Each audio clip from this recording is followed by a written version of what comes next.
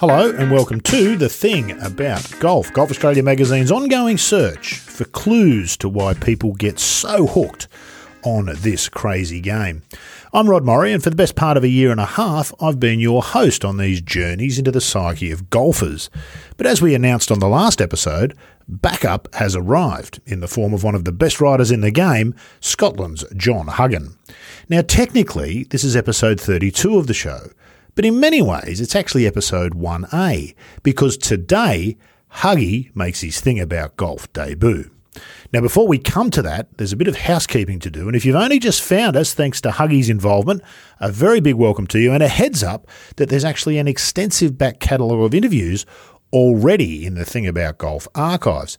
Over the last year and a half, we've sat down with everyone from Kari Webb and Peter Lonard to Barnbougle Dunes owner Richard Sattler, and even Huggy himself on episode 9. That is one not to be missed if you haven't listened to it yet. Now, the easiest way to hear any or all of these past episodes is to subscribe to the show on whatever mobile device you prefer. It's called a subscription, but that's really a misnomer because it is in fact free, and thankfully it's easy to do. You'll find us on the built-in Apple Podcast app on Apple products, and you can get to us through Spotify and Google Podcasts on all the other devices. If you're not super savvy with how all that works, simply navigate to the Golf Australia website at www.golfaustralia.com.au and click the podcast tab. You'll find a page with all the past episodes right there. You'll find links to all that in the show notes, but if you're really struggling, flick me an email and I'll personally help you to work it out. You can get me at rod@talkinggolf.com, just the one G in Talking Golf. That's rod, R-O-D, @talkinggolf.com, and we'll get you set up. Now, on to today's episode, and as you'll hear, it isn't quite as advertised, but there's a very good reason for that, which Huggy explained when I chatted with him to help launch his Thing About Golf career. Well, we did promise you that John Huggan's first Thing About Golf episode would be Tom Callaghan, but this is how the news works, isn't it, Huggy? Of course, Scotland's great hope in men's professional golf at the moment, Robert MacIntyre, won his first tournament a week or two after you did the Tom Callaghan interview, so we're switching up the batting order because you managed to get some time with him. First things, welcome to you, John Huggan, and secondly, Bob MacIntyre. Tell us a bit about him. This is a fascinating interview that you've done with him. The bottom line is he's a hell of a nice lad, Bob MacIntyre. He's kind of the Scotland's search for a star golfer has gone on for a while now. We haven't had a male major winner in this century. We have only had 3 Ryder Cup players in this century as well.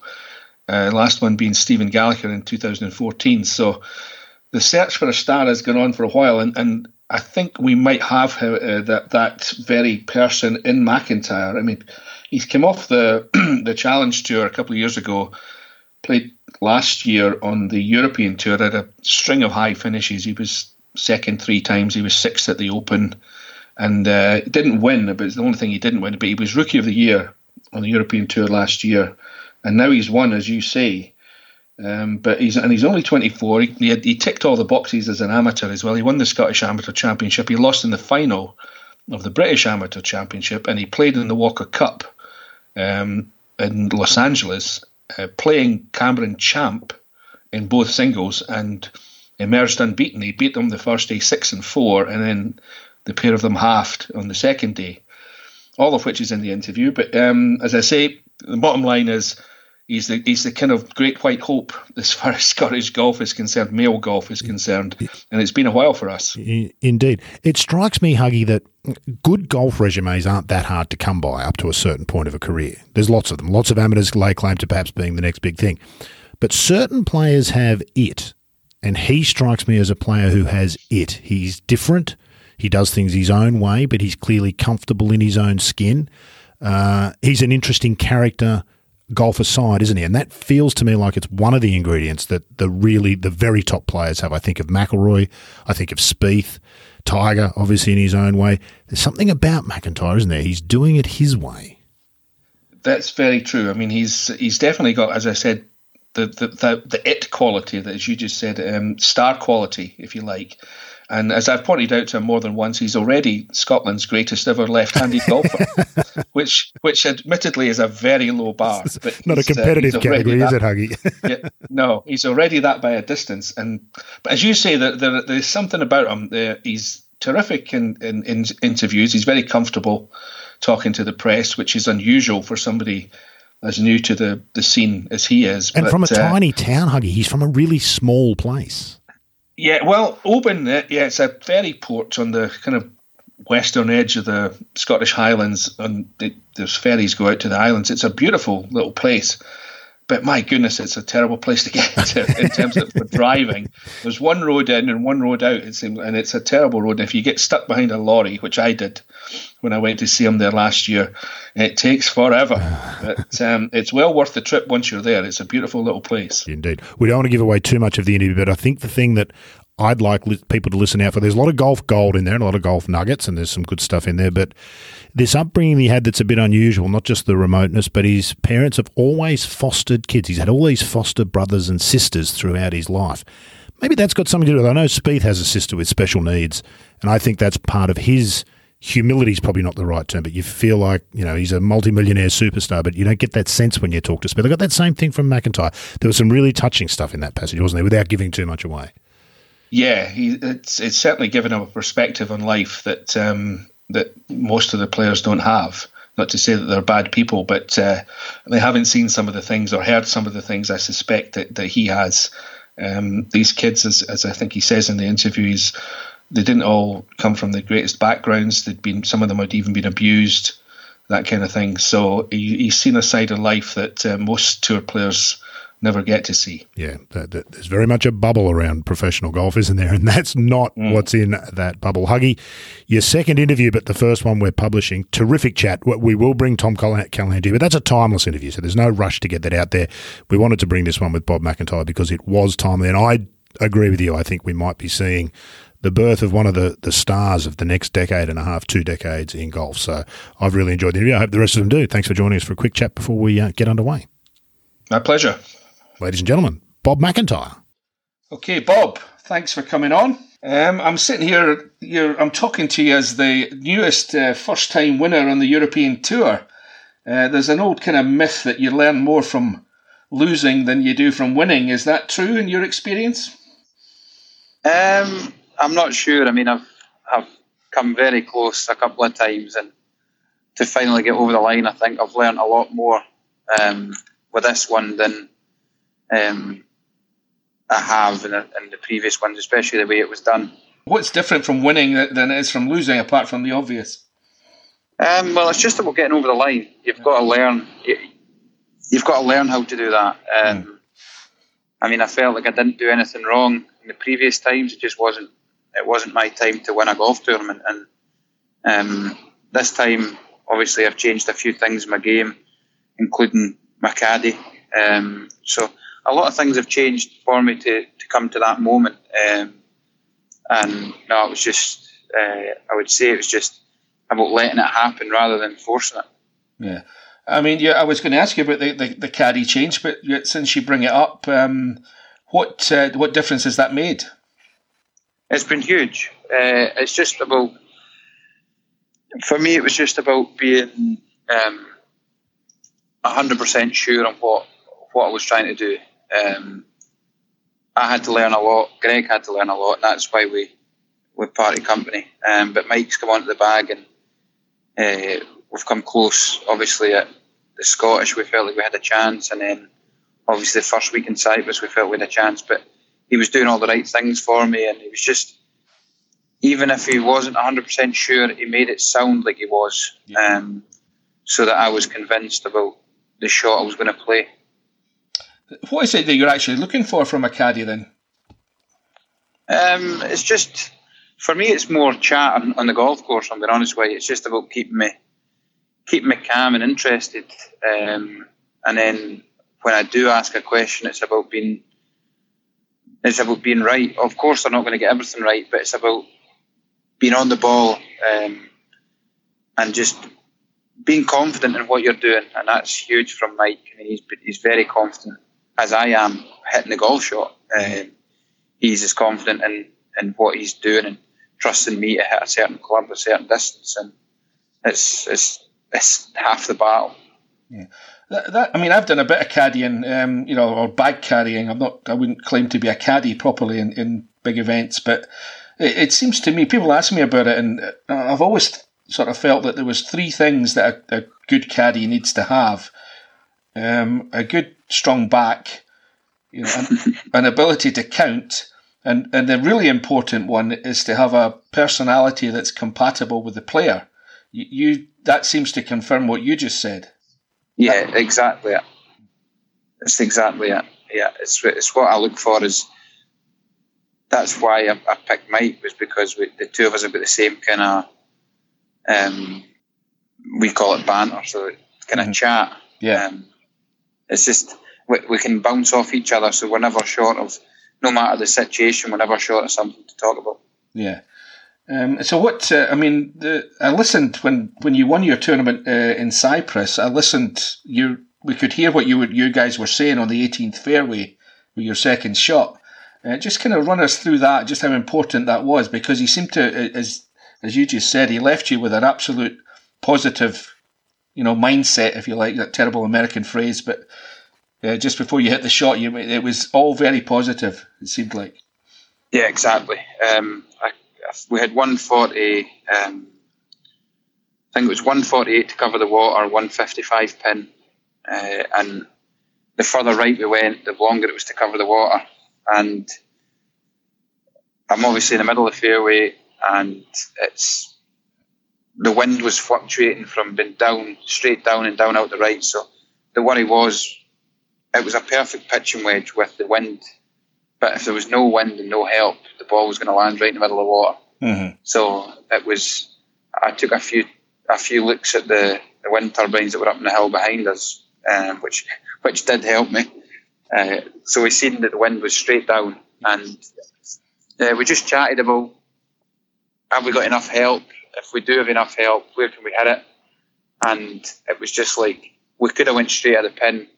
What Mikey told me is we can go straight at it. We've got the cover, but to be 100% safe, go a couple of yards left of it, and that's what we done. We didn't have enough club to hopefully reach the back bunker, but we were keeping it between the bunker and the pin. So we were always, it was just, if I hit a bad shot, it was still going in the water. But if I hit a good solid shot, it was landing where it ended up. So it was just about him giving me the full trust, me trusting what he's saying and him trusting the shot I'm going to play. Yeah, so it's basically, it sounds like it's all about the elimination as much as possible of bad possibilities.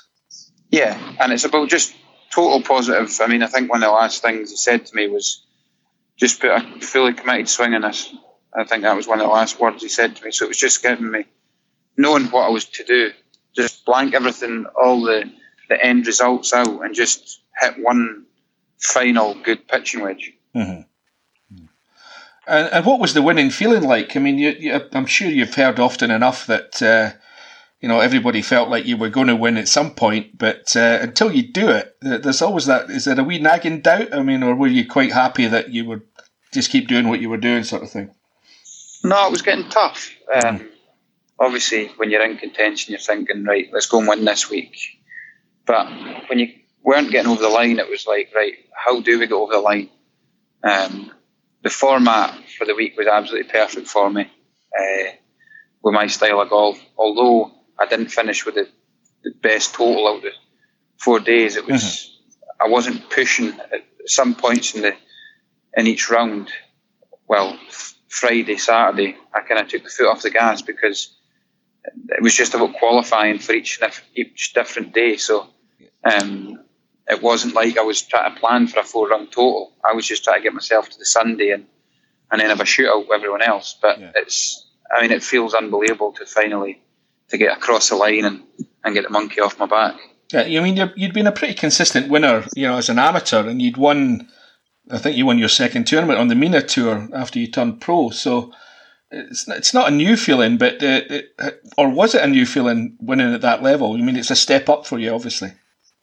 Yeah, winning's always the same feeling. It's happiness, it's excitement, everything that goes with it. But for me, it was a sigh of relief that I've dreamed of winning the European Tour since I was a kid. So to finally get across the line, and it just shows the hard work that's gone into it from not just me, but my team since I've turned pro, and more importantly, my parents and my family that have sacrificed so much to give me an opportunity.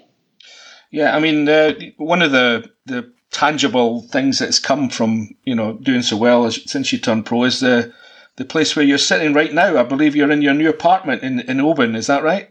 Yeah, that's right. Yep. Now, have you learned how to do the laundry, where the dishwasher is? I mean, what's... Aye, so I'm not bad. I'm pretty handy. Obviously spent the time at university in the States, which made me learn a little bit how to do the washing, try not to shrink the clothes or cross-stain the clothes. Dishwasher's a great tool, I must say. Yeah. But no, it's I'm growing up, and I'm learning every day.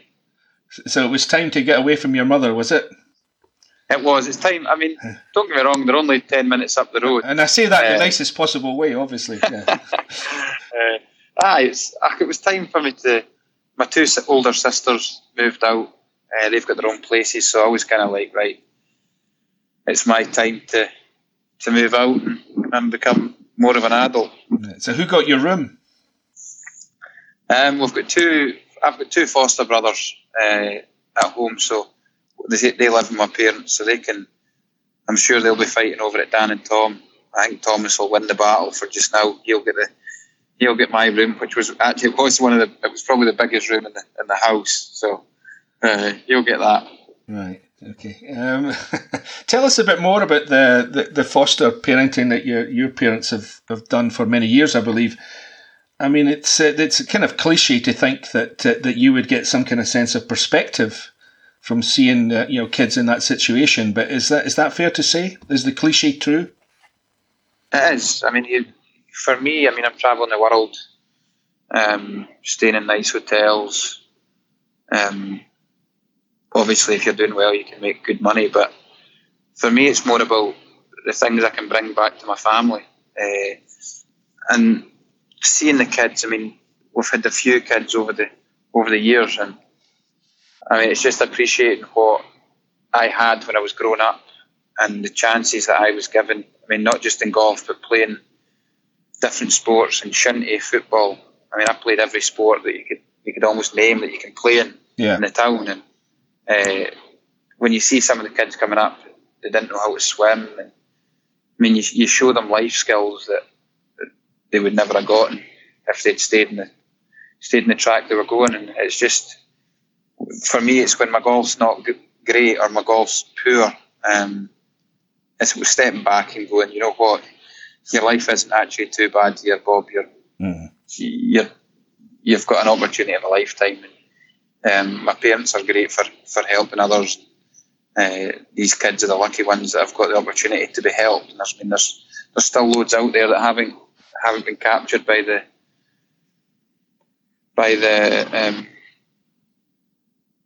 the governments to get help. And can you share any of the stories that you've come across over the years? I mean, obviously, some of them are abused and neglected kids, but I mean, it's just, I'll never forget the time that we took, when I played the Dunhill at St Andrews as an amateur. We took the two, at the time it was a brother and a sister, to the Fairmont where we got put up for the week. Yeah. And I'll never forget driving in there, and they'd just been with us that week. That was the first week they'd arrived with us, and we're driving up to the Fairmont home. I mean, it's absolutely massive. And one of them turned around and said, "Wow, it's a castle. We're going to stay in a castle." Yeah. It's just, I mean, some of the things that I'll remember bring a tear to my eye. Yeah, I mean, how bad is some of the treatment that these kids have been through? I mean, I'm sure there's varying degrees of it, but I mean, what's kind of worst thing you've seen? I've never really seen I've never seen anyone get abused or anything. No, I mean, just the result of it, just how they... I mean, it's just, I mean, I'll remember one of the times my mum, when the kids first arrived, and my mum went to give them a hug to say, welcome to the home, this is where you're going to be living, and part of our family.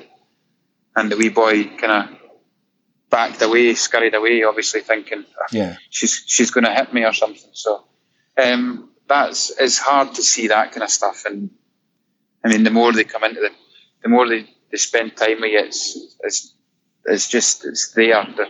They're part of your family. They're loved by you. And even like they would go, I remember them stealing food from the kitchen. And my mum's like, at the start, my mum was a bit annoyed, like, why are you stealing food and taking it into your room and stuff?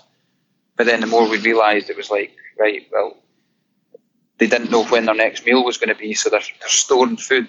Yeah.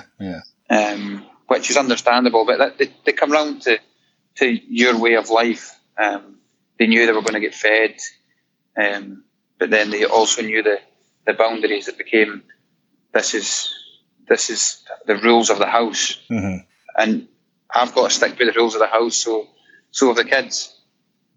What sort of role have you played in all this? Are you a kind of big brother, or are you a favourite uncle, or how would you define your role?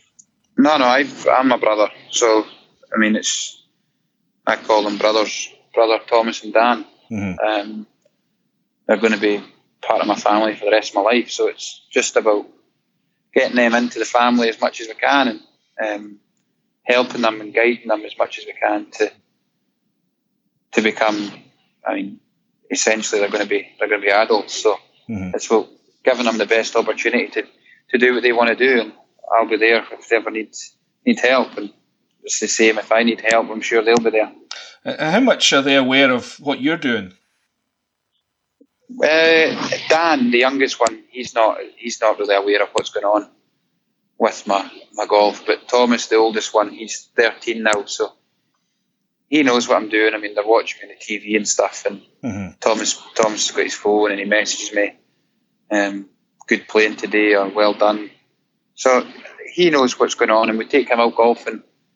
He enjoys golf, so it's about just try to open his eyes to the world. Mm-hmm. Well, they've not got far to go to the golf course. I mean, I've been to Oban to see you. I think it was over a year ago now, and your parents' house is right on the 12th tee at Glen Cruton. Yep, that's it. So you can basically fall out the front door onto the golf course.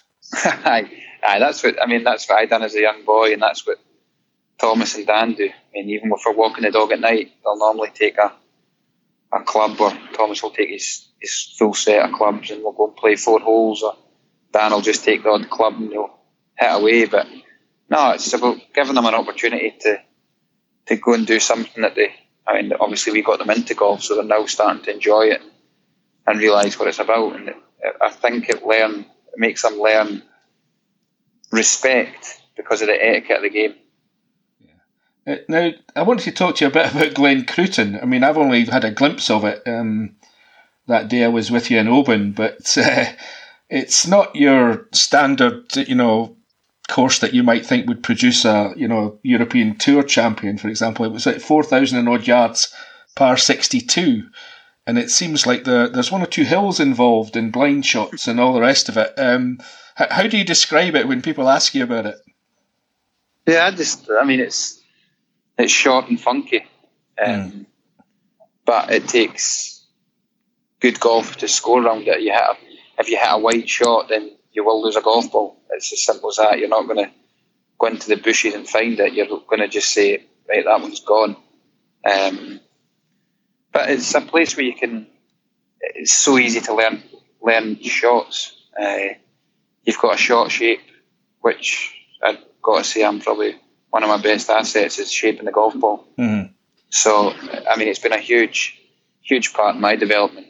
I still play it as much as I can, and I still enjoy it. So it's a great course. It's a great test, and it doesn't take you too long to play it. Yeah, so you're a product of your environment to an extent, are you?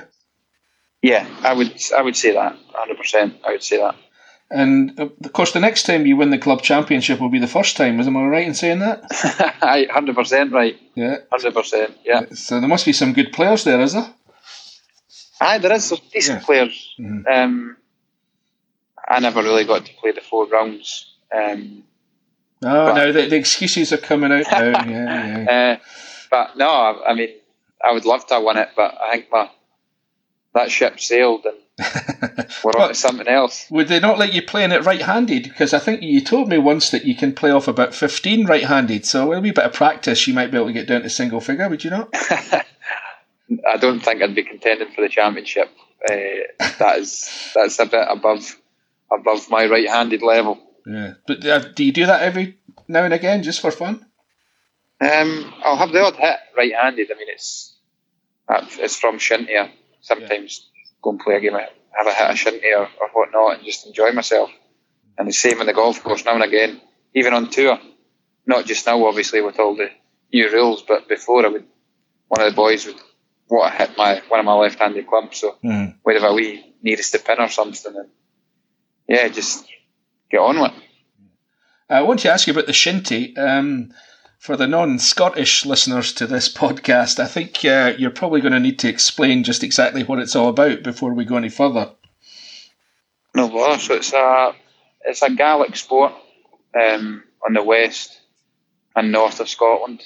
It adds the best description of what it is. It's a cross between field hockey and the Irish sport of hurling. Which, I mean, it's mainly played in the ground, but you can obviously take full swings like a golf swing. The goals are about 3 times or easier way of putting the goals are, it's a soccer or football goal stood in its post, that kind of height wise and width. So it's a serious contact sport. It's a bit rough, is that what you're trying to say? It is, it's rough. But, yeah. It's just, I mean, it's almost a community sport that you're kind of brought up in the community, then you'll play Shinty. So. And you've got quite a family heritage in the sport, have you not? I mean, I've spent some time looking up. Your father, your uncle, and your granddad were all pretty damn good at Shinty. No, they were. What sort of level, if you could equate it to golf, would they be at Shinty at their best? They were at the top of the tree in Shinty, and they all played for Scotland. So that say a 15-man squad, 20-man squad. They were in that most years when they were playing at the top level. I didn't see my grandpa playing, obviously, but I seen my Uncle Gordon, but I seen my dad playing at the end of his career. They've won they have won every trophy in Shinty. Mm-hmm. Did the hand-eye coordination that you obviously need in golf, does that come from your father's ability on this, or your father's family side of the Shinty side of it? I'm not sure. My mum's side of things are also sporty people. So obviously my dad's side are more the Shinty and golf side of things. But I would say the Shinty has helped me in my golf massively. In what ways? Just about, again, almost shot shape and striking the ball. Because in Shinty you've got to step into it. You can't hit the ball by falling back. Same in golf, you can't fall back or you'll hit the ground first. So in Shinty you're always taking almost a step. You take a step in to hit the ball, and that's the way. If you watch my golf swing, it's a sway off the ball, and then it's the whole body weight shifts. And it's the same with hitting a penalty in Shinty. You take a step back and you plant the front foot, and then the whole body goes through it. So I'd say it's helped my golf. And do you play left-handed because of the Shinty, or because you're naturally left-handed? No, I'm right-handed at right, but I don't think it's even the Shinty. I think it's just been passed down my family. My grandpa, my papa, he was left-handed. My dad was left-handed at golf. So I think it's just been passed down the generations, and that's obviously picking up a golf club and it's left-handed and we got on with it. Are there any, I mean, this is a weird question maybe, but are there any disadvantages or advantages from being left-handed at golf? I speak as somebody who couldn't make contact swinging left-handed, I'm sure, but I mean, everybody talks about the Masters that we were all watching last week, that Augusta National, there are benefits to being left-handed at certain holes, and there have been quite a few left-handed winners there in the last 15, 20 years.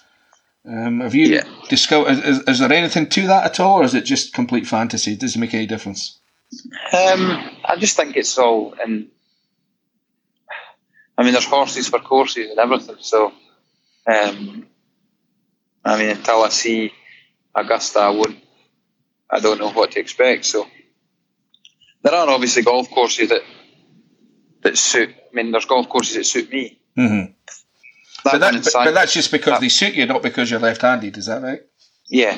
It's just because it suits your eye, or the wind direction suits you, and just the way you. I mean, if I'm a fader of the golf ball and there's another player that draws the ball, then it's almost two different golf courses, because he's got to hit a certain shot over different trouble than I've got to hit. So yeah. I say it, horses for courses. Yeah, the one thing that all the best left-handers have had in common is a great rhythm, and you've certainly got that. Is there something to that just from being left-handed? Because I mean, I have no idea why that would be, but it just seems to me that is the one common factor in all of them. I don't know. It's just something that I've obviously got, but I've not put any thought into it. I don't put any thought into my rhythm. I just go and play golf. Mm-hmm. Yeah, well, that's probably the best way, right enough. The less thinking you do, the better normally. So. Yeah. I want to touch on your amateur days. I mean, you obviously you ticked all the boxes all the way up. Boys to youths to full international to Walker Cup and all the rest of it. How quickly did it become clear that you were going to be exceptional at golf? The one time I really realised that I could compete, or I was on the right tracks to competing, was probably the Dunhill, when I played that as an amateur. Mm-hmm. Playing with Eduardo de la Riva, who'd finished top 15, top 20 in the British Open that year. Mm-hmm. It made me realise that I can compete out here when I was that age. Obviously not at that moment in time, but I knew that if I kept developing my skills, then it was going to happen, and here we are now. I mean, that seems to me surprisingly late. I mean, you'd been very sick, as I just said. You won at boys level, you won at youths level, you won the Scottish Amateur, lost in the final of the Amateur, played in the Walker Cup. I mean, that's a lot of boxes getting ticked there. And why was there still a wee nagging doubt even at that point? No. So that was. I mean, I played in the Dunhill when I was about 16, I think. I was 16 or 17, so I was still young. Mm-hmm. But that was when I realised I was on the right tracks. Yeah. Like, if I gave myself another couple of years, then I would have been able to, hopefully, if I developed the same rate I was going at, then I would be at some point playing there. And obviously playing Walker Cup, that's the pinnacle of British amateur golf. Once you play in that, there's nothing else other than winning a British amateur. Mm-hmm. There was nothing else to achieve for me in the amateur game, so that was why I turned pro. What were the highs and lows of your amateur career before we move on from that? Highs and lows was obviously winning the Scottish Amateur at Muirfield. That's got to be the ultimate high. The low was losing in the British Amateur final. You do all the work to get to the final, and then bang, one.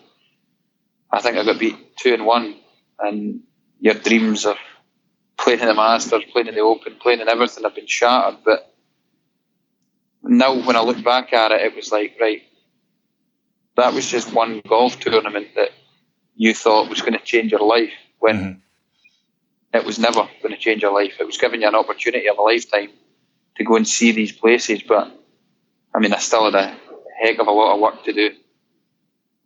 Yeah. There's still a big jump even from Walker Cup level to being successful at the pro game. And all the pros, when I mention Walker Cups to them, they always go, well, no one really cares about the Walker Cup on the European Tour, say. I mean, it's just, because pretty much a very large number of players have ticked all those same boxes that we talked about with you on the way up. So once you get to the pro level, I mean, it's like it never happened, or am I kind of over-egging that theory a bit?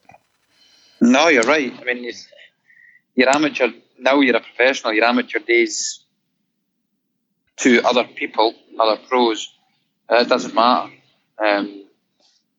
But for yourself and personally, for me, I'm seeing things from my amateur days on players that I've played with, like Colin Morikawa, playing the Walker Cup and stuff, and you're seeing him winning majors, and it makes you realise, you know what, you're not too far away here. Mm-hmm.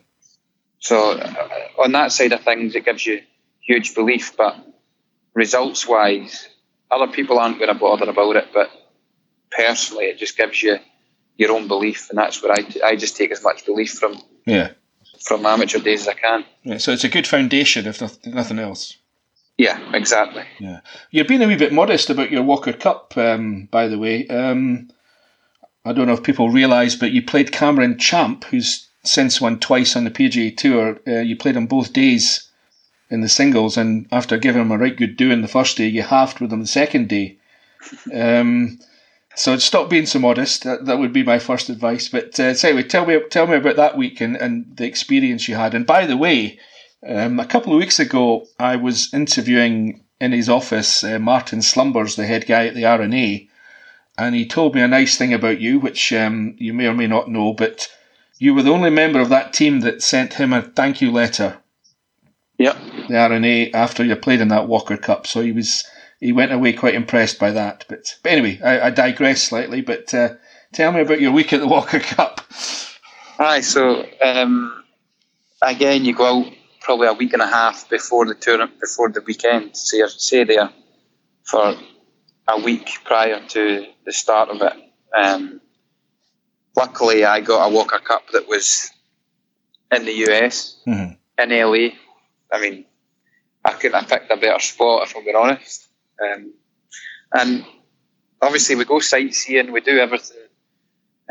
You're practicing, and then it's all a big build up for the weekend. And obviously I was disappointed to miss out on the first day's doubles, me and Matty Jordan, mm-hmm. and I was a bit disappointed with that. But I'm not picking a team, so it's another decision that's out of my hands. Obviously, they're looking at practice days that, I mean, if you come and look at me on a practice day on the European Tour, you'll be like, how does this guy make a living at the game?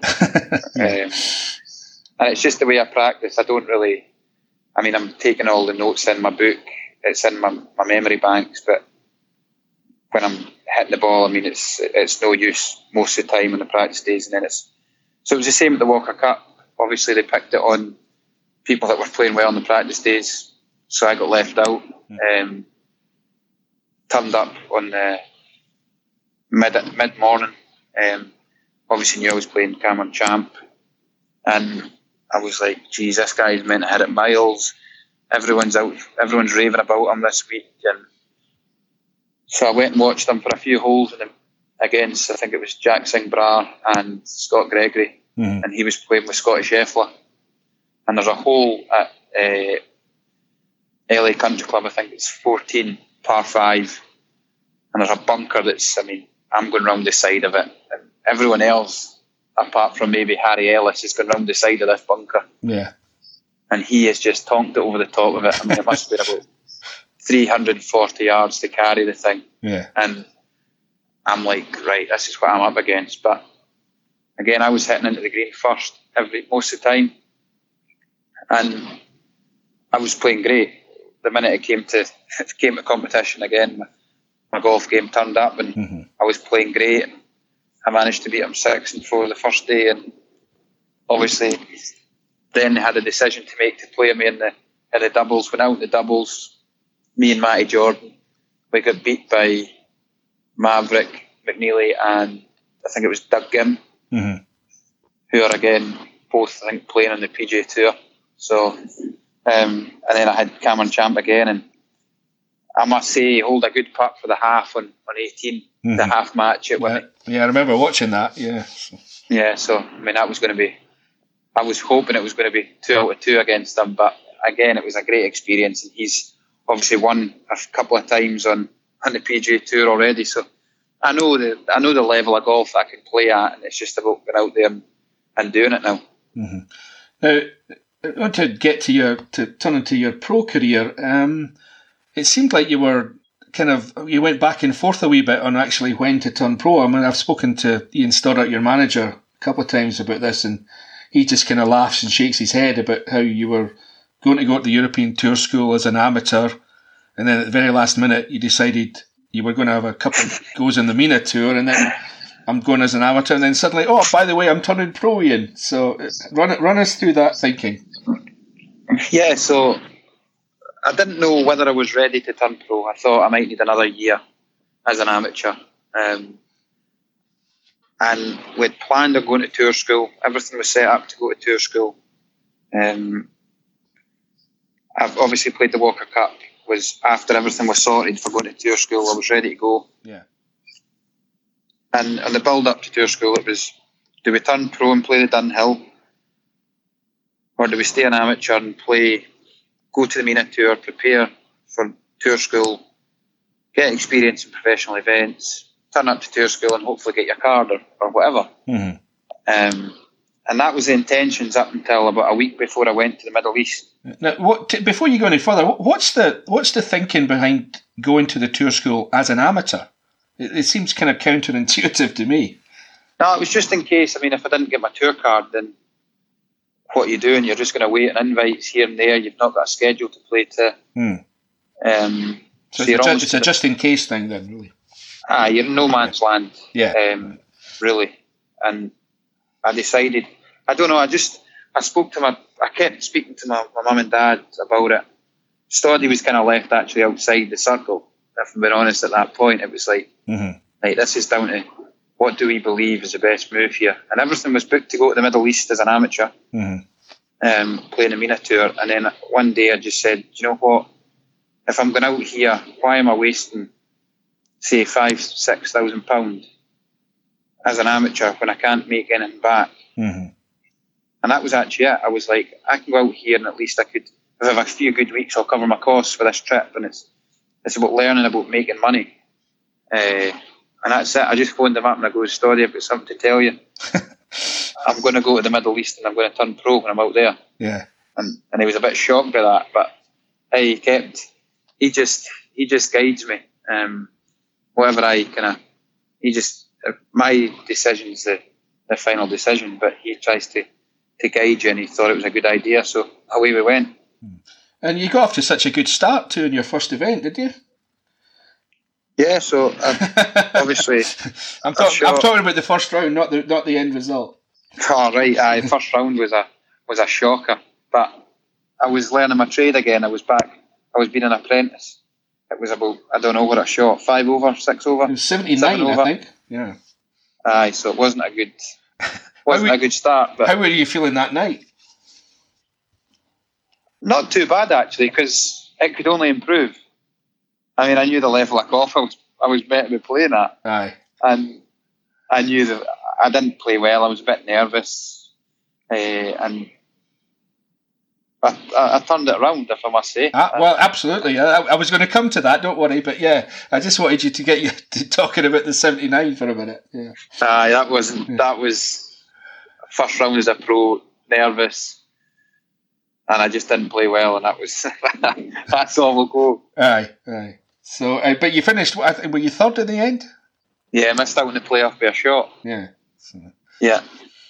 So, if you needed any convincing, that was it, was it? It was actually, it'd be a good thing, actually, the 79 in retrospect. I mean, it's easy to say now, I agree, but, to come third with a 79 on the card is pretty damn good.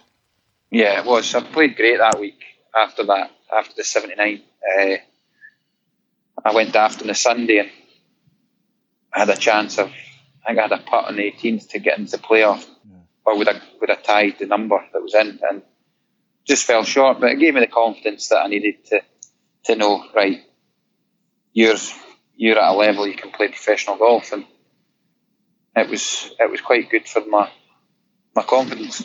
Now, I think I'm right in saying you won the next week on the MENA Tour, but you went to the tour school, the second stage of the tour school. You just scraped through. Do you still kind of wake up in a cold sweat thinking about how one more shot there would have made such a difference? No, because it's about hard work, and it's about the work that you put into it. It's what you get out of it.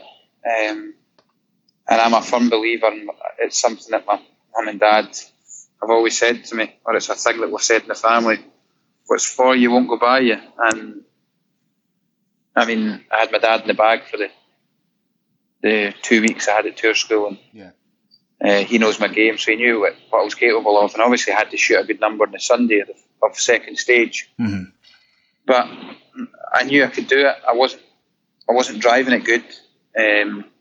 I took a decision on the night before it, on the Sunday before the final round, that I was just going to play with a slice with my driver, because I couldn't keep it I just couldn't hit it straight. So the only way I could get it in the fairway was by slicing it. I hardly missed the fairway, and we shot 6 under, and it got us in the final stage. What did you make of tour school? I went to one tour school many years ago as a journalist, obviously, and walked around, and I walked around in a kind of cold sweat. I mean, watching these guys, with their whole careers, lives, all on the line like that, and I saw some terrible things. I mean, people got into such awful states. I mean, they were sweating like pigs. I mean, they were just and doing things they wouldn't normally do. I mean, the pressure was so intense for these guys. I mean, how did you cope with it, or how did you find it? I tried to take a. I mean, for me, I can't even remember what age I was, 21. Mm-hmm. So I'm at the start of my career, so that week wasn't going to define my career. And the way I seen it was, right, a lot of these guys are here to kind of continue their career. Aye. It'd be harder on the way down than on the way up, I guess, yeah. Yeah, that's the way I looked at it. I goes, I'm here because I'm progressing the way I'm the way I am. Yeah. I knew that if I played well, then we'd get something out of the week. And it's just I had my dad in the bag again, and we both try to just keep it as relaxed as possible and just go and enjoy ourselves. And that's what, when I do that, I normally play well. How is he as a caddy? Because that sort of relationship, the closeness of it can go both either way as a caddy player thing. Yeah, that was his. He was all right, but that was his last week. He got the bullet after that, did he? Nah, he was good. He was brilliant in what he done. He knows my game better than anyone else on the planet. And I mean, he just backed me up. If I needed some confirmation of a shot, more so on the putting side of things, and he was there, he would read it. And it was a good combination, and it was perfect for what I needed. I could have got a caddy for the 2 weeks, but I wouldn't have known him. They wouldn't have been able to know my game, and I decided to take my dad, and it was the best decision I've made. Yeah, I bet you if you ask him now, he would be more nervous than you.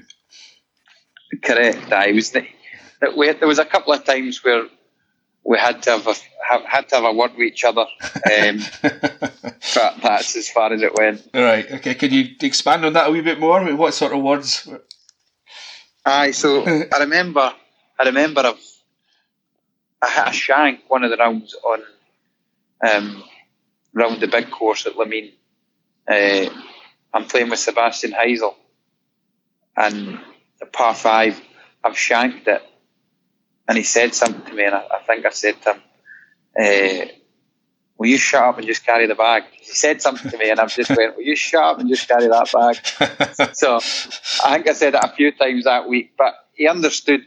I mean, my tension was high with me, obviously, with the pressure of trying to get my Challenge Tour card or European Tour card. So, I mean, he was brilliant. Other than me having to say that a couple of times, he was trying to help me too much. Mm-hmm. He wasn't getting on at me. He was just trying to help me, over help me. But no, he done the job, and here we are today. It's a hard thing, as we touched on earlier, for certainly an inexperienced caddy to know what to say and when to say it and when to say nothing. That's the hardest part of caddying, I think. Yeah, especially when you've got an emotional attachment, I call it. Yeah. Like my dad, I mean, he wants the best for me in everything I do. And when he's seen something slipping away, then he's obviously going to say something to try and help you. But he was good for what we needed. Mm-hmm. But everything you've said, so far in the 40 minutes we've been talking, indicates just how close your family is, your family unit, and that certainly comes across in any interviews you've done and stories I've read about you. So, given that, I mean, how hard was it to the wee boy from Oban to pick himself up and go off to America to college? How big a decision was that, and how much benefit did you get from it? No, it was good. Don't get it. When I started, I mean, there was tears. There was snot and tears. Leaving and being over there at certain times, I was struggling with homesick, which is just normal when you're that far away from home and you're a home boy. But I had to learn. I mean, I wasn't going to do it, and then my mum said, "You'll regret this later on down the line," and she was right. If I didn't do that, I'd be sitting regretting it. Yeah. But it made me grow up. If you ever asked my mum a question, it would be, did he grow up? She would say 100% yes. I learned how to cook. I learned how to clean. I learned how to be an adult. Just spending money on certain things. Whereas before you would go, "Mum, can I get this? Dad, can I get that?" Aye. Especially you being the youngest, were you a bit spoiled? I was a little bit, I must say. I was a little bit spoiled, but it was just about growing up and becoming an adult. So was it as much beneficial to you as a person, as a man or a young man, as it was as a golfer, or how would you equate those two? Yeah, it was. It was. I'd say 50-50. It was hugely beneficial for my golf. It was brilliant. I mean, I would tell anyone, if anyone asked me, I'm seeing a lot of the young Scottish guys going over to the States now, and it's brilliant to see. It's just about the level of golf that's out there is phenomenal. I mean, almost every single player goes to college. There's not many that skip college. Yeah. So the standard's really high. It's like anything. My game's improved since I've been on the European Tour because I'm playing against better players than I was before, and that's the way you have got to see it going to college. You've got to play against. If you play against someone that's better than you, then you better up your game, or he's going to keep beating you. And the worst thing is get beat. So you just keep improving. Was a year enough for you? I done 3 semesters. Right. Okay. So it was just time. It was just my time to come home and take the next step in my development to get to where I am. And it was. I wouldn't change anything that I'd done. If I'm being honest with you, I think I'd done everything pretty well. Obviously, if I stayed, I'd really had to have been almost loved in out there, like loving the environment that I was in and everything. And then you'd probably be trying to play PGA Tour. But I think I've done everything the way. I mean, if someone had said, "Would you do anything differently than you've done to this day now?" I would say no. I've done everything. Yeah, I mean, there's plenty of examples of guys. I mean, Martin Laird, who briefly overtook you as the highest ranked Scot on the world ranking there a few weeks ago before you won in Cyprus. I mean, he went to college over there and he's just stayed. I mean, he's a fully integrated American, judging by his accent anyway. So, I mean, that can happen. I mean, there's nothing wrong with that either, obviously, but it wasn't for you, it didn't sound like. No, it wasn't. I mean, I love where I come from. I love my roots. As obviously they do. They love where they've come from and stuff. But I was really tied in with my family and stuff here in Oban. And it's just the way I've been brought up. It's with family. I've been surrounded by my family my whole life. And I felt like moving. It's the same as I grow up. I mean, I'm trying to base home here in Oban. Even no matter what happens in my golf, I would love to stay in Oban. I was going to ask you about that because I've been to Oban. It's a lovely place. I would acknowledge that. I'd say that to anybody that asks me.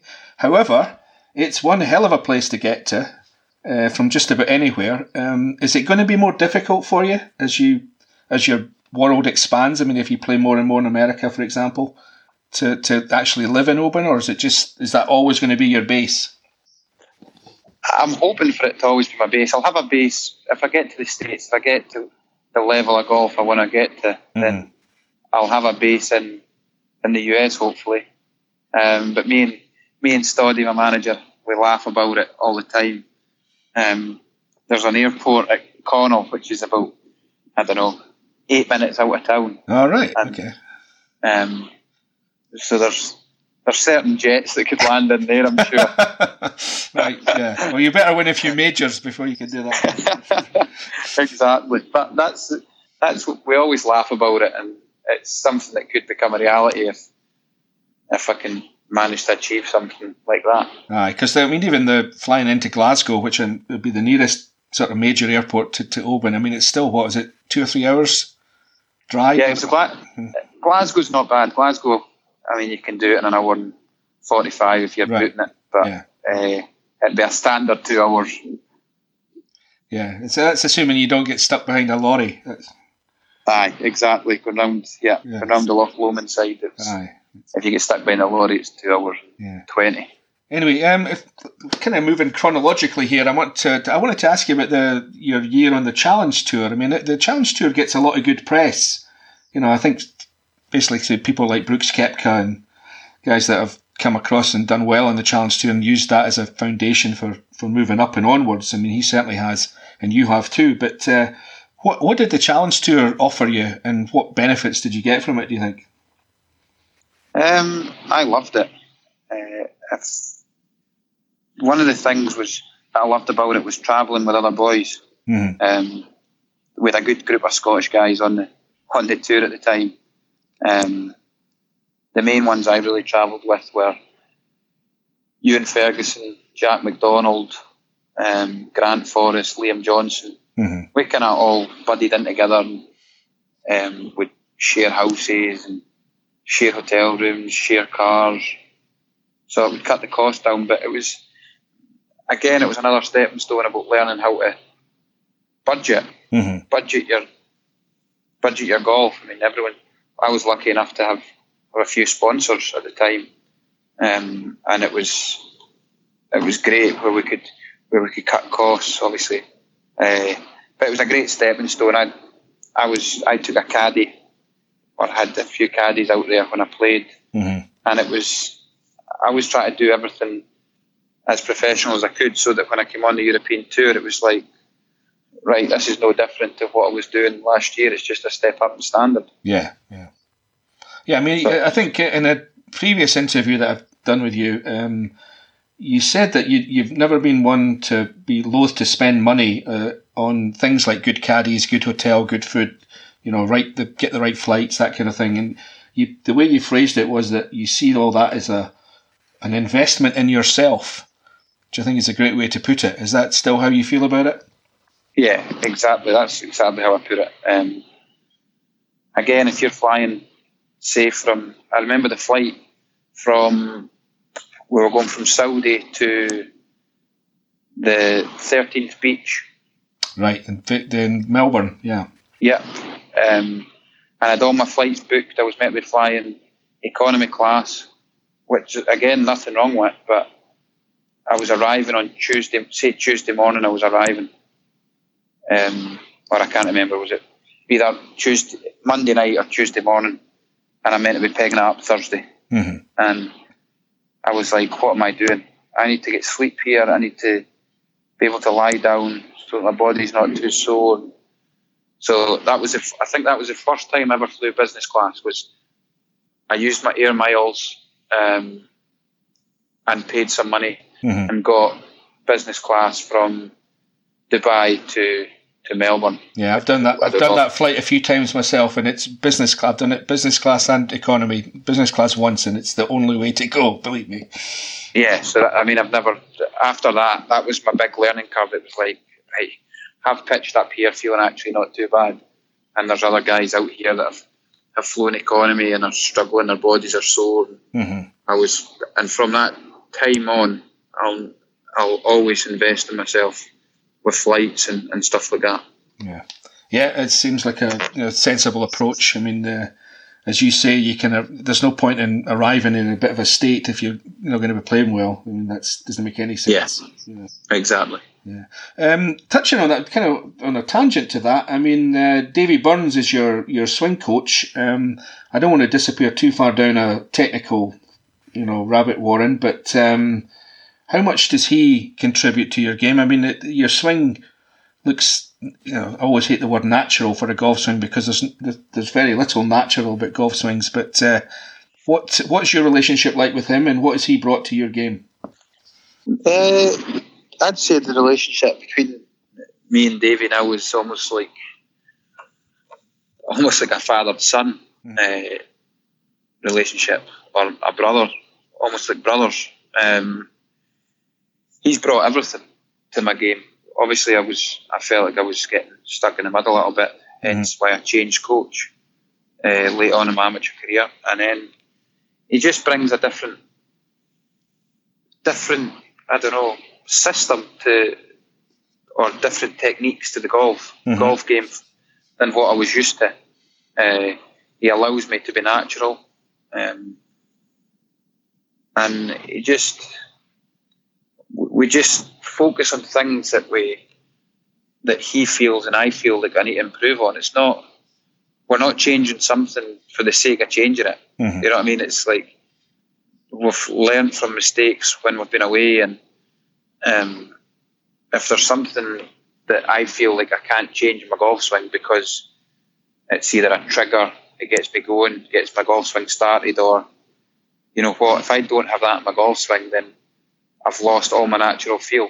So he works with me on that side of things, and he allows me to play with freedom and swing my golf swing when I get on the golf course.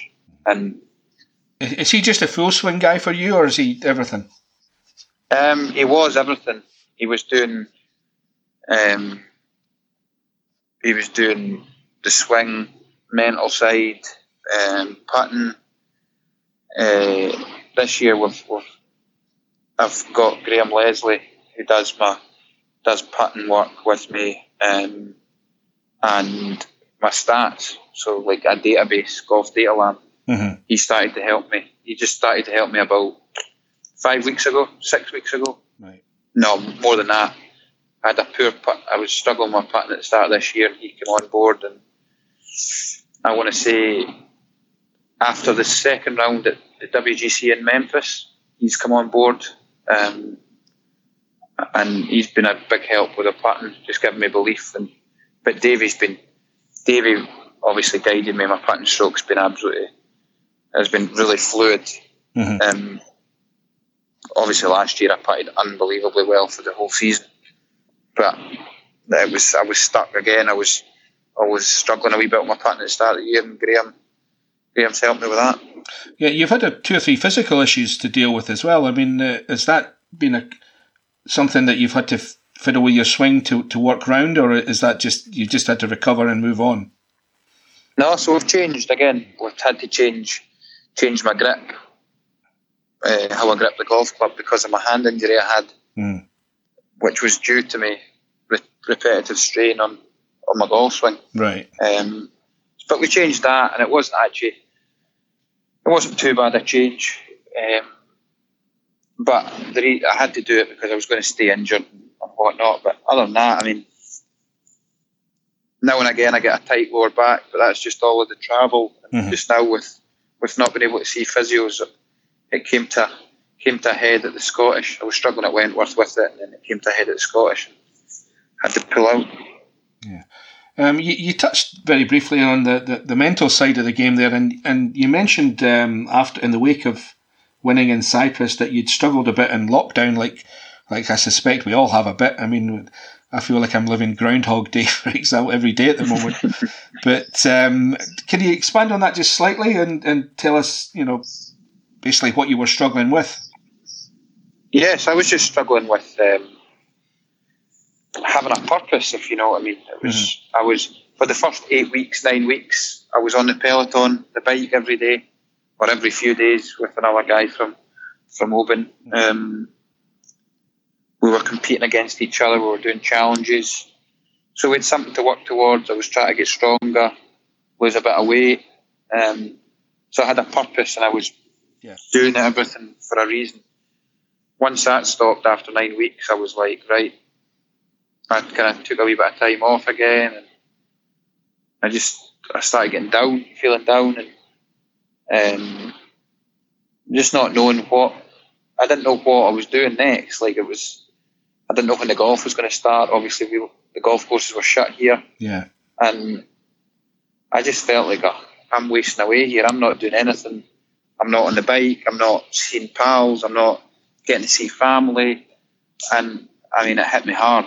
Yeah. But I think we can all relate to that. I mean, I think everybody had a bit of that kind of feeling, I'm sure. Yeah, exactly. And that's why family's so important to me. I spoke to my mum about it all, and she helped me through it. What was her advice? It was just keep speaking. She just said, if you just tell me anything you want, just speak. And she would ask me questions. She asked me actually a lot of personal questions that before I would never have told her. And I mean, I probably wouldn't even say it to my dad, to be honest with you. Yeah, there's a different relationship there, isn't there? Yeah. So. Again, I see my dad as a bit of a tough nut, and he'd be like, just get on with it. But my mum's more the soft side, and she kind of, so yeah, she understands it, and she sees where I was coming from, and she helped me. It was huge with her help. Yeah. Again, moving on to your time on the European tour, I mean, you've been hugely successful very quickly. But I'm just wondering, when you arrived and you started playing with these, famous names and faces, did you ever look at somebody and think, man, I really need to get better in one particular area of the game, or I'm never going to beat this guy? Was there a bit of that, or were you just kind of sailing along merrily? I would just say I was learning my trade, is how I put it. I was just trying to learn my way through it and see what other guys do better than me, and obviously see where my game ranks with a lot of them. And one of the first guys I played with was Ernie, and obviously he's done so much in the game of golf, and I played with him, I think, 3 out of 4 times in South Africa. And I took away from that. I was like, right, I can compete with Ernie just now. And he still competes in big golf tournaments. So again, it was all about just getting belief. And once I get belief and I feel comfortable in an environment, then it's time, here we go, Are you comfortable asking for advice? Do you do that with other players? Somebody like Ernie? Some players, I mean, I'll chat away. Ernie will chat away as well. I'll ask little snippets I'll ask little questions. I mean, Bernd Wiesberger, he's almost like a big brother out there. I can ask him anything, and he'll try and help me out. There's a few guys out there that are willing to give you advice, and I mean, I wouldn't go straight up to them and go, what would you do in this situation? What would you do in that situation? It's almost, they tell you stories, or they try and tell you a story of what's happened to them in the past, and almost like, right, watch out for this or watch out for that, and then just you've got to walk your own walk. Yeah. Yeah, I mean, ultimately that is certainly the case, but I just wondered if there was anybody that you'd felt the need to talk to on the way up. I mean, certainly Ernie would be somebody that would be enormously experienced and I'm sure would be happy to sit down and talk to you about anything, really. Yeah, he would. And again, there's a lot of people there that if I ever needed to ask a question, they'd sit down with me and chat with me about it. No problem at all. I'm suspecting, however, that one of the people that you probably wouldn't want to sit down with is Kyle Stanley. You had a famous episode with him at Royal Portrush in the Open, which I have to say enormously impressed me. The fact that you did not only that you did what you did and said what you did about him not shouting 4 when he should have shouted 4, was that you had the good sense to wait until after the round to have it out with him, rather than upset him and upset yourself while you were out there on the course. Yeah. What did you take away from that? I don't know. I mean, sitting back looking at it now, I don't know if I would do it again. But again, I was brought up to respect the game and the etiquette of the game. And I mean, when you become a professional golfer, it doesn't even matter being a professional golfer. Being a golfer, if I hit a shot that's heading in someone's direction, then I'm going to shout 4. So I said it to him as politely as I could, and it didn't end up well. But I'll say one thing now. We've had good banter back and forth on social media, where I think someone on Instagram put something up, and I've hit one at the USPGA that's gone into some sort of 10. I did shout 4, and he commented on it saying like 4 on it. And then I respect the guy for it, because he actually messaged me after one in Cyprus, congratulating me. So good on him. No, I think we've put it all aside now, and I respect his golf game, and he obviously respects mine. And what's happened in the past has happened. Yeah. The last kind of area I wanted to get into was you played in the majors in America this year, having done so well at Portrush. I think you tied for 6th in your first Open. What did you feel about golf in America, or the standard of golf in America? Is it that much better than the European Tour, or what did you think when you were in the midst of it? I think I wouldn't say. It's tough. It's different because of the grasses and stuff and the style of golf. Mm-hmm. It's obviously tougher. The best players in the world are out there. Yeah. It's as simple as that. They are the best players in the world. But that's where I want to be, and that's where I believe that I should be. And for me, it's about, I'm just learning I'm still learning my trade at that level. But I enjoyed the test in both times, or the 3 times I played there. And I think it's obviously where everyone wants to be, and it's where I feel like I'm in the right tracks to get there, and it's probably the right place for me to play golf. It suits my style of golf. I did kind of have a wee smile to myself when I saw quotes from you, saying how happy you were that you'd made the cut at the US Open and the PGA and whatnot. And I'm thinking, that's not him at all. I mean, he's not there to make the cut. Is that fair to say? Was I right to feel like that?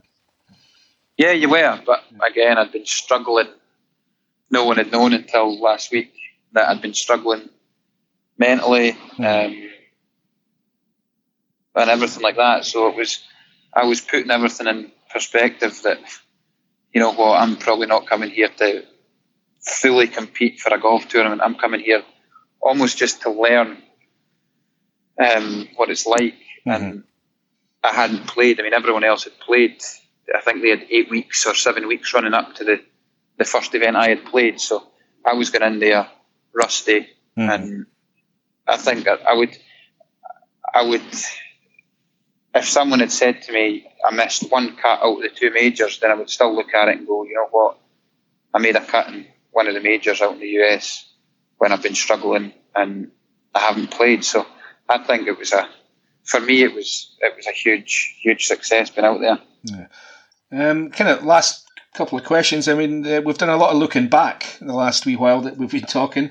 Looking forward, what does the next 2 or 3 years ideally hold for Bob MacIntyre? I mean, winning again a bigger event, probably on the European Tour, would be the next obvious step up. But then how soon is it before you think I'm ready for the PGA Tour? I feel like the PGA Tour will come when I'm ready. Mm-hmm. I don't think I'm not really looking forward to that. It's about doing my bread and butter, which is the European Tour, is where I'm focusing right now. And obviously I've got top 50 in my sights right now. Mm-hmm. And it's just about going out and preparing for a golf tournament. And I'm one of them guys that just goes out there, and obviously we set many goals here and there, but just let's see what happens. What'll be, and mm-hmm. Go out there and enjoy yourself. You're playing a sport that you love, a game that you love for a living. I mean, there's not many better things to do than that. Yeah, I mean, the top 50 is an obvious thing to aim for, certainly in the short term. I think you're 63 in the world at the moment as we speak. I would think that one of the worst places in the world of golf to be is number 51 on the world ranking. You get, I don't think you get too much benefit from that, but you're at number 50, you get into everything. How much of a goal is that going forward? It's my only goal right now. It's top 50 in the world. But again, someone's got to be 51. So it's about not being that man at certain stages. So it's about timing your run. Stoddy talks about it all the time. You could be 51st at the start of the year. You get in nothing. You could jump into 30th in the world at a certain point and you get nothing. So it's just about timing your run at the right times, and hopefully I'm timing it at the right time right now. Yeah. I mean, what have you made of the European Tour since it came back? I mean, I must admit, as I look at it with probably a slightly different eye than you do as a player, but I'm a wee bit concerned that hopefully the world will return to normal sooner rather than later, and that the European Tour can do likewise, because as much credit as they deserve for getting up and running and running tournaments, and I've been to one, the Scottish Open, over the last few months. It didn't seem like it was a lot of fun, certainly from my point of view, in terms of the lockdown and all the bubble and all the rest of it. But in terms of the money as well, I mean, I'm a bit concerned that they're going to get back up to what was previously looked upon as normal. I mean, what's the talk among the players on that sort of subject? I don't know.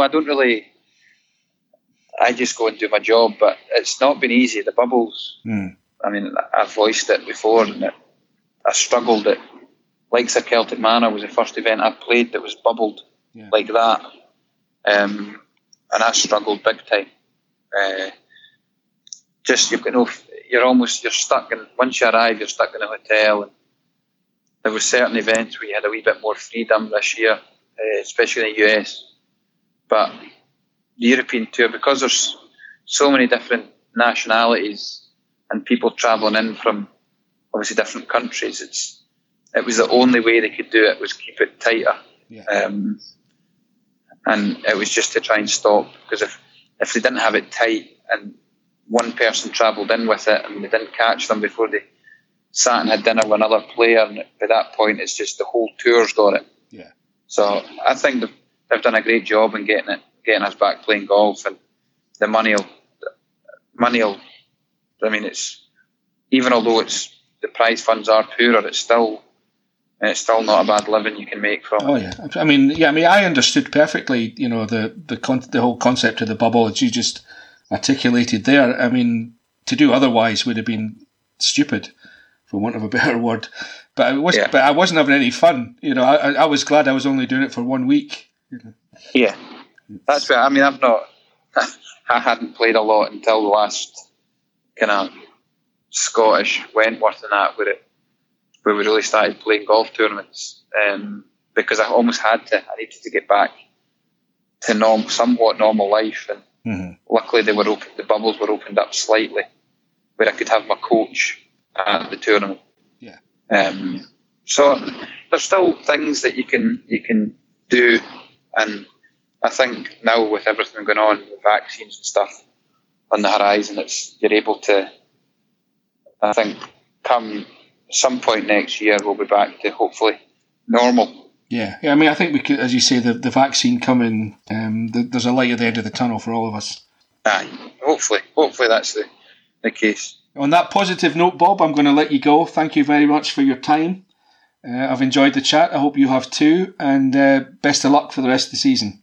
Perfect. Thanks very much, John. Well, I don't know about you, but I reckon that was an excellent first-up effort from John Huggan, and more importantly, a terrific opportunity to get to know a bit better a player who seems to have an extremely bright future ahead of him. That's it for episode 32 of the show, but I hope you've taken my advice and subscribed so that you don't miss any of our future episodes. If you haven't already, head to the show notes for information and links on how to do all of that. Thanks again for joining us, and I look forward to your company again in 2 weeks' time for episode 33 of The Thing About Golf.